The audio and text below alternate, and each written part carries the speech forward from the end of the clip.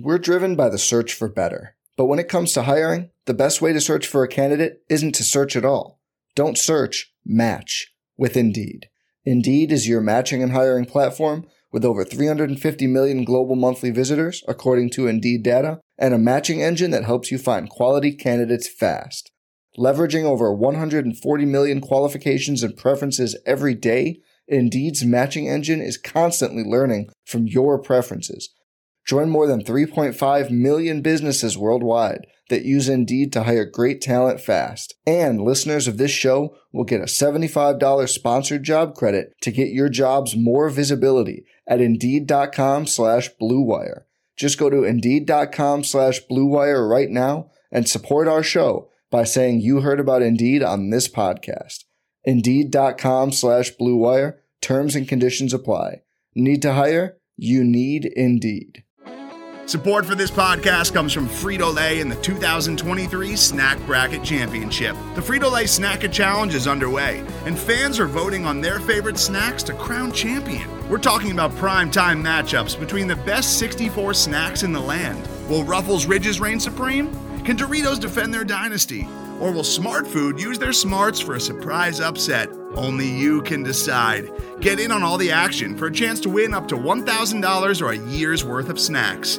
Let your snacks be heard. Just go to fritolaysnacket.sbnation.com to vote and enter for a chance to win. No purchase necessary. Sweepstakes ends April 3rd, 2023. Void where prohibited. Year's worth of snacks awarded in the form of 52 coupons, each good for one bag of chips. See official rules at fritolaysnacket.sbnation.com. Good morning or good afternoon, wherever the hell you're listening to us. Welcome to another episode of Kirk Your Enthusiasm. Today, I am joined by my friend Anthony Irwin, and we're ready to talk about basketball-like substance because the Los Angeles Lakers and the Dallas Mavericks play each other on Sunday afternoon in a marquee game. How are you doing, Anthony? I'm doing great.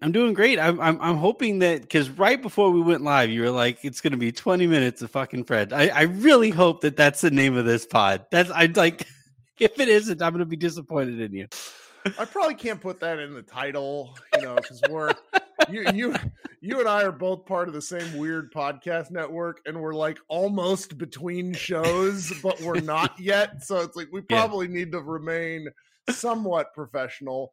But that is whatever. So, I was told something yesterday that I had no idea about. And you know this, at least I'm pretty sure you know this. The Los Angeles Lakers, the closest they've been to 500 all year is within 3 games. Yeah. What the shit? Yeah, they started 2-10. And so... occasionally they would kind of go on a run and they would win 7 out of 10, but they were already so far below 500 at that point that it made the record look somewhat kind of respectable. And yeah, I mean, look, it's impossible right now to frame the season any other way than before Russell Westbrook trade and after Russell Westbrook trade. Okay. And like right now, the Lakers, they've played 2 straight games where both LeBron and AD have played fewer than 29 minutes, and they won both of those games handily. LeBron and AD combined for 25 points last night, and they beat the crap out of a shorthanded Warriors team who sucks on the road anyway. That was a big win, though. Like, that game was not close. Yeah, and it's just it used to take LeBron and AD combining for like 80 points for the Lakers to have a chance at winning, and you look at the way that they played last night. Malik Beasley goes 7 of 11 from 3-point range. I was legitimately racking my brain for the last time a Laker shot 11 3-pointers and I wasn't concerned for like their decision making. And last night it all came within the flow of the game. So yeah, it makes perfect sense that they have not been that close to 500 all year because, frankly, they were a bad basketball team while Russ was making $47 million on their books. So let me ask you this, because there's so many stinking trades on the day of the trade deadline that I have a pretty good idea of who was traded for who, but let's just go through it. So what was the trade? Tell us about the Lakers trades before the deadline. So first, they traded for Rui Hachimura. That was the first deal that they made. They sent Kendrick Nunn and either one or two, I think 2 second rounders to Washington. I remember that one. Uh-huh. And so like that was interesting because when it happened, I remember I think we had just been laid off, or I had just been notified that I was laid off. And Jake Fisher was nice enough to like reach out and say, hey, if you want a platform, you can come on. I'm doing my show live today. And I'm like, well, my head's all over the place, but sure, why not? What could possibly go wrong? And I kind of wondered at that time if that was going to start to reset the market, because the market was so out of whack. Because no one could be traded for what?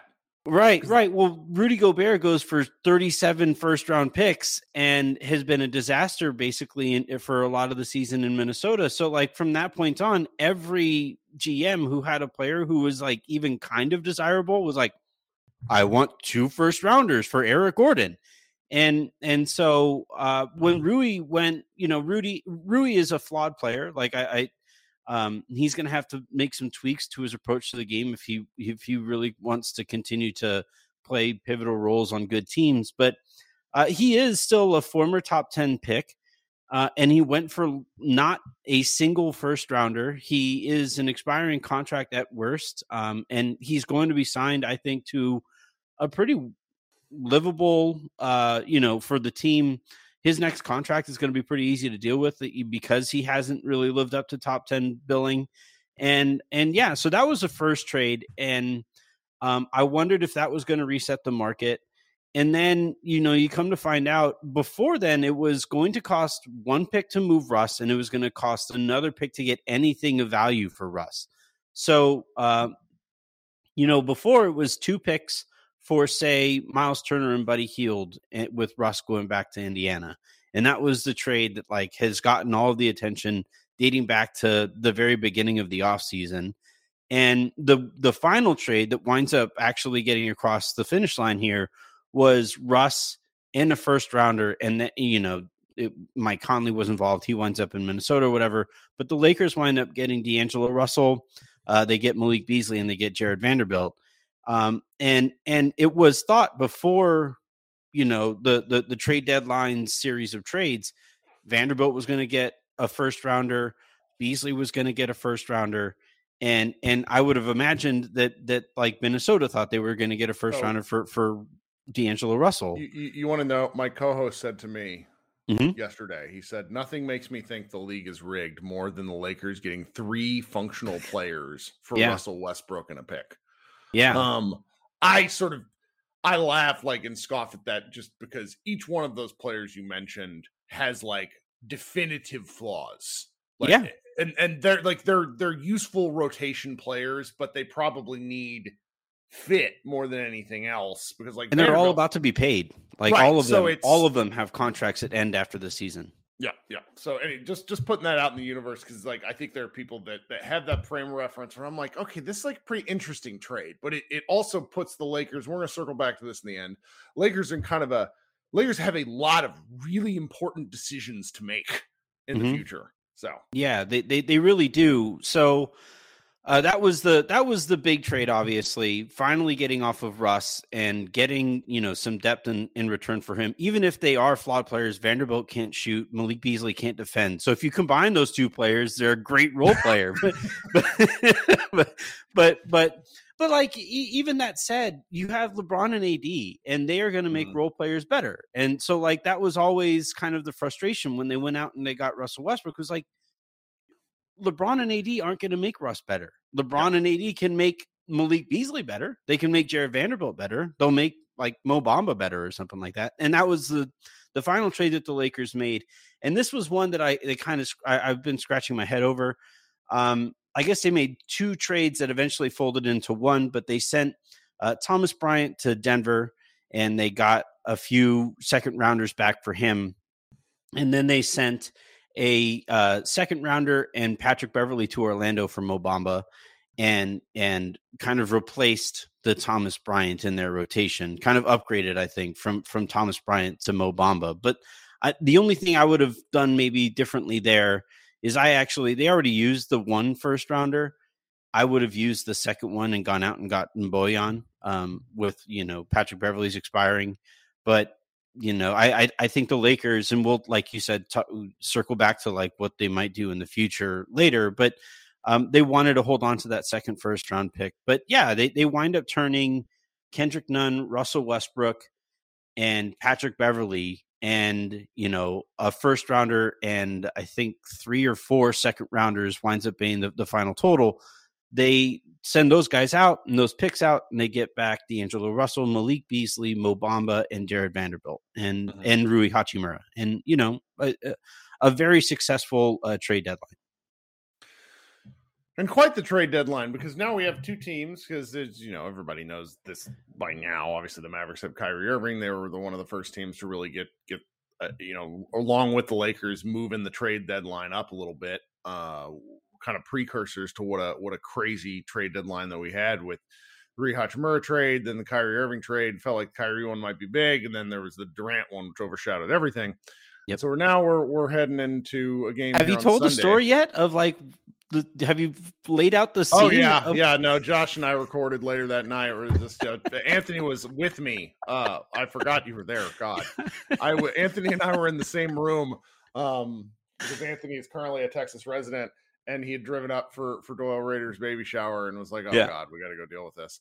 But so now we got this kind of marquee game, and it's a bit of I want to call it. It feels like every game for the Lakers is somehow like this stretch that they have. I mean, this is a monstrous stretch where it's like Dallas, Memphis, Oklahoma City, Minnesota, Golden State, Memphis again, Toronto, New York. Like y'all don't play a truly bad team until Houston on the 15th of March. So if there's a play-in game push to be had, it's going to have to be made over these next several weeks. And these 2 teams are playing against each other, and they're both kind of in very interesting spots. Like, so I don't know if you've seen this, because this happened literally as we were logging in, but D'Angelo Russell is considered doubtful, according to Darvin Ham. And I think that I'm curious, what's your read on this game? How does his injury and him being out impact what the Lakers have been doing these last 2 games? And, what do you think it means for like the Lakers' chances? Because road games are always harder. We know that. But then again, I don't know if you know this, but the Mavericks have been giving up like north of 60 points in the paint since they traded for Kyrie. It's been horrendous. Yeah. So today's episode is brought to you by Cars.com. With over 2 million vehicles and 50,000 more added every day, Cars.com will match you with the perfect car for you, your budget, your life, your style. And if you're ready to say goodbye to your current car, Cars.com will get you an instant offer to cash it in. Just start by entering your license plate and get matched with a local dealer who will write you the check.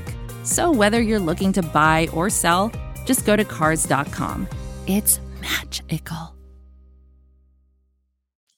That's that's not a stat that you want going into a game where you're about to try to guard Anthony Davis. Right. Right. That's this game. To me, this game came down to, does Anthony Davis, is he alive? Yeah. And look, there's been some weird vibes around AD.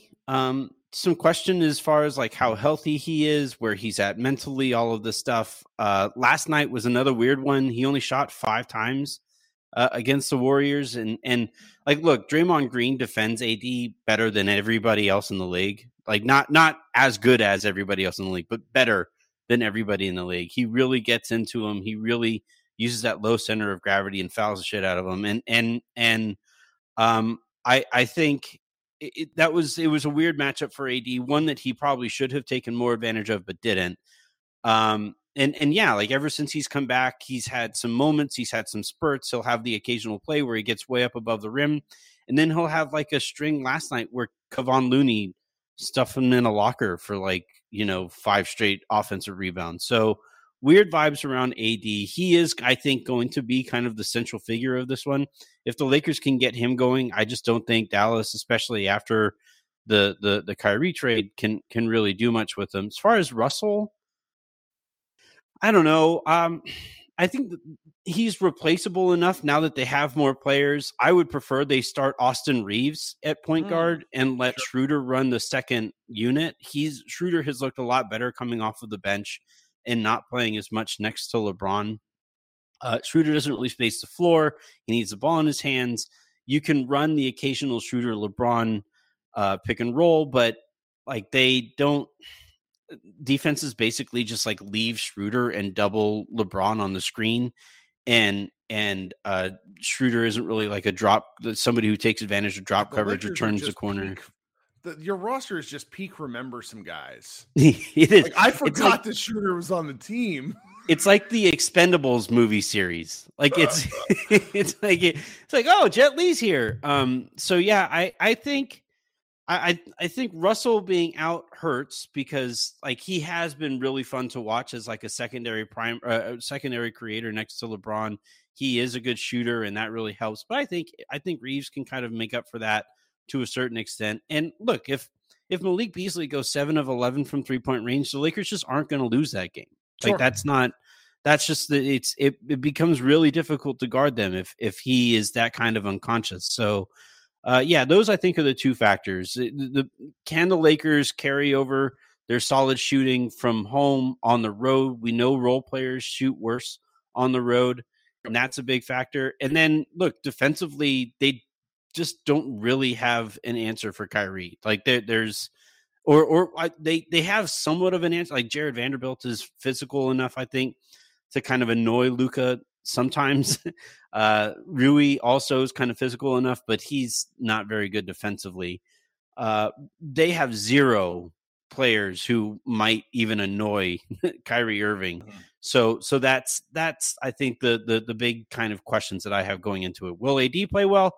And how thoroughly can Kyrie take advantage of the Lakers' defensive point guard woes? I expect just like it. So the Mavericks beat the Spurs last night, 142-116. Like I expect an 80s basketball game with this score. Like pound the over, because Kyrie has been pushing the Mavs a little bit more. Mavs have been scoring a little bit more. And, you know, Luka had traditionally been playing the Mavericks at such a low pace. The Lakers, like obviously, you know, LeBron and Luka get a lot of comps. But the thing that drives me nuts is Luka does not take any transition points. He just doesn't push the ball. Mm-hmm. That's where LeBron has been killing teams his entire career and really crushing the Mavericks the last couple of times they played. And so I'm going to be looking forward to seeing kind of what the pace of the game is. I think an over is something to consider if you're a betting person. I think this one, like this is what ABC hopes for when they do these marquee games, because this is, you know, Anthony Davis, I'm not sure how popular he is, but Luka, LeBron, and Kyrie are 3 of the 5 most popular players in the league. Mm-hmm. I will say one thing I've heard, and I've not been to a game since Kyrie's been there, is that the crowd energy since Kyrie has been there has shifted a lot to where, because of how he plays and just frankly because of his fan base sort of traveling, people showing up more, the games are a bit more raucous because the Mavs have just traditionally kind of had that, you know, I don't know, just kind of it's like a place to be seen, you know, and Lakers obviously have that issue with the lower level bowl, and it just seems like that. I think this will be a really, really fun game. I'm also glad it's on in the middle of the day, because I mean, you don't have to work at night. Yeah, I really am happy that for the league's sake that the Lakers made the Russell Westbrook trade. Like that story was told. We've seen that movie a few times over. We knew how it was ending and everything. And like there was reporting after the fact, you know, there was the infamous Dave McMenamin relaying that somebody from the Lakers called Russ a vampire. Like there's just that whole saga needed to end, and it needed to end as quickly as it possibly could. And now like the focus can be basketball. Like every time Russ stepped onto the court, it was always, gosh, you know, they were thinking about sending him home if they didn't trade him. And if he played in this game, that would be part of the conversation. Like, when are they going to send this guy home? Is this, you know, can this continue? But no, like now with the way that the rosters are kind of put together, I am really fascinated how Kyrie and Luka make it work together. I'm really fascinated by, you know, can the Lakers take advantage of Luka and Kyrie defensively, you know, and you know, some of how they're going to struggle. Like, I think Dorian Finney-Smith's absence in this one is really going to matter. LeBron on the wing. Yeah, there's nobody. Now with space. Yeah, well, like it was one thing before when Russ was there that like the Lakers would kind of guard themselves with having such few shooters that like the key, even if you didn't have great defenders, if you just basically told the Reggie Bullocks of the world, if you just told anybody like, hey, just stand in the paint. Like, don't worry about whoever you're guarding. Like, if you're guarding Dennis Schroeder, it doesn't matter. If you're guarding Russ, obviously, really doesn't matter. It like whoever it is, just stand in the paint and get in LeBron and AD's way, and really kind of churn up and chum up that area in front of the rim, and that's going to kind of constipate the Lakers' offense. But now that the Lakers have more at almost every time, the Lakers have at least one, maybe two guys who defenses have to care are open on the 3-point line. Right. And that makes it so like not having DFS against LeBron really kind of hurts more because he's not going to have whoever is guarding LeBron isn't going to have that kind of help. Nope. All right. Now we got to talk about the one thing that I don't really want to talk about, but I think is worth bringing up just because of where we are in the year. So Mavs fans are perpetually frustrated by now with what feels like to me, and I'm not always like this. I used to be before I got into this business and I learned a little more, but it really feels like with what Windhorst and then our Tim Bontemps and some of these other ESPN figures are pushing, Colin Cowherd the other day, I feel like there's a real wag the dog issue where there's a lot of smoke about how Kyrie will end up in Los Angeles. And I don't know how to feel about it other than be annoyed because when you look at the math, the Lakers would have to strip mine the team. Mm-hmm. Like, and you know, we just talked about this with some of the players that they have. That doesn't seem like something that the team would want to do. So I'm really curious, like, what is your sort of understanding? And then what is your position of like, what's going on here? So I guess it's a few things going on. One, and I think this is something that ESPN and like those kinds of big platform reporters are kind of ignoring, like actively ignoring, is like you're talking about the math.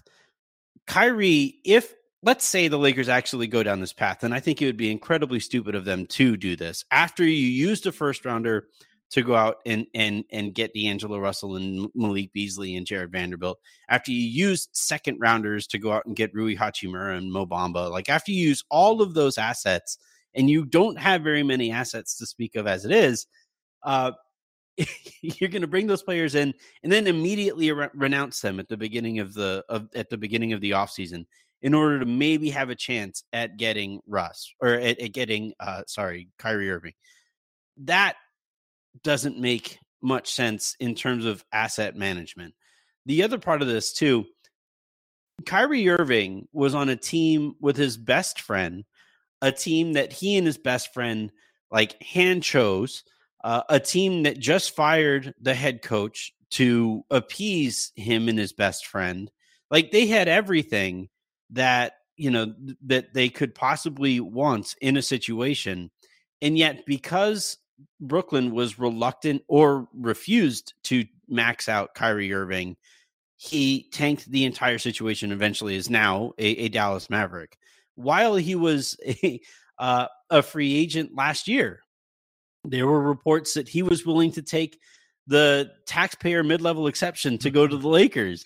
And the entire reason behind that was like trying to get more out of Brooklyn. So like, I just think a lot of what you hear and a lot of what comes from Kyrie's camp here, it to me reads as him pressuring Dallas into giving him his full max. And hey, just so you know, if you don't give me this full max, I'm perfectly willing to go to the Lakers, right?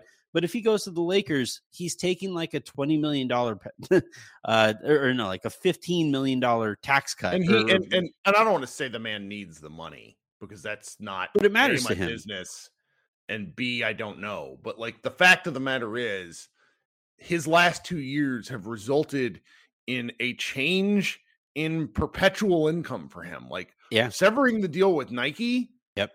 That's wild. Like we've not really talked about that because it's just players that doesn't happen very often. Players are usually like shoe athletes for life. And he's 30, he's gonna be 31. He might already be 31. I can't remember, but this is his last best hope for a big contract. And I don't know how I feel about him yet. I like watching him play basketball. I can't tell you that. I don't know what Dallas would do because they have the ability to give him a 5-year max. That's $250 million. Yeah. Yeah. And it's just like that alone, when you look at that with what the Lakers could do, the best, I think, there is like some sign and trade possibility at play. And I think both, if that was something Kyrie wanted, that would be in the Mavericks' best interest because they took a big gamble here. But it's interesting to hear you say that. That's what I had sort of thought. And that's why it's like when I talk with Lakers friends, it's why it's so weird being pushed from these national reporters that this is a thing, because it's interesting, but it doesn't necessarily seem to be in the Lakers' best interest either. It's in ESPN's best interest, right? Like, am I allowed to just say that? Of course, ESPN benefits from Kyrie reuniting with LeBron and playing alongside Anthony Davis in LA. Like, of course, that's what they want. It's funny. Again, you just look at the 2 games that the Lakers have played with LeBron healthy and with all of the new guys. LeBron and AD haven't had to play 30 minutes together, and they've won both of their games handily. Now, they beat New Orleans without Zion, but that's just how they perpetually are. And they beat the Warriors without Steph on the road, and they've been terrible on the road even with Steph. So, there are disclaimers here to notice and for people to point out. But the caliber of basketball that we are watching now with depth and shooting around LeBron and AD is right there with the caliber, not right there with, but, resembles the caliber of basketball that the Lakers won a championship with, right? They won a championship with LeBron, AD shooting and defense, right? Shooting, athleticism, length, and defense. And yeah, I tweeted it last night during the game. I hope the front office is paying attention because there's going to be opportunity like you're talking about, sign and trade for Kyrie. Bradley Beal is already talking about hey, my patience is running out. It's like, man, you just signed a record-setting contract. Yep. Zach LaVine apparently wants to be in LA, and there's that aspect of it too. And this is part of why I think they kept their first rounder because on draft night they could technically make a 2 first-round pick trade, and they have contracts to be able to make it work and all of that stuff. But yeah, I just, it doesn't make any sense to me to have success with LeBron, AD shooting in depth, fall on your face in a three-prong model that like they have with Russell Westbrook, then immediately resume a higher caliber of basketball with LeBron, AD shooting in depth, and then immediately go back to the 3-star model after potentially having this success. Like if they make the playoffs, and look, maybe what the way that they're playing isn't sustainable. It's altogether possible. But if this is sustainable and they go on a run and they make the playoff or they make the play-in and they get into the playoffs and then immediately turn around and ignore that success all over again, I'm turning into the Joker. Like I have no idea what to do with how actively ignorant they are when it comes to what gets you success with LeBron and AD. That's right. Okay, that actually makes me and understanding. Like I'm still kind of really concerned about giving Kyrie Irving a lot of money, but I'm also really concerned with what the Mavericks have been doing for years, and nobody cares. We just keep kind of ending up in similar spots. Well, it's what you have to do, right? Like when you give up everything like you did for Kyrie, you at least have to sign him to a deal to keep that cap spot. And then if it isn't working, or if he chooses, whenever he chooses to, whenever his the ADD, whenever it strikes again, you want to have him on contract and with some security for whatever team is trading for him, or on a workable trade for whatever, or a workable contract for wherever he goes next.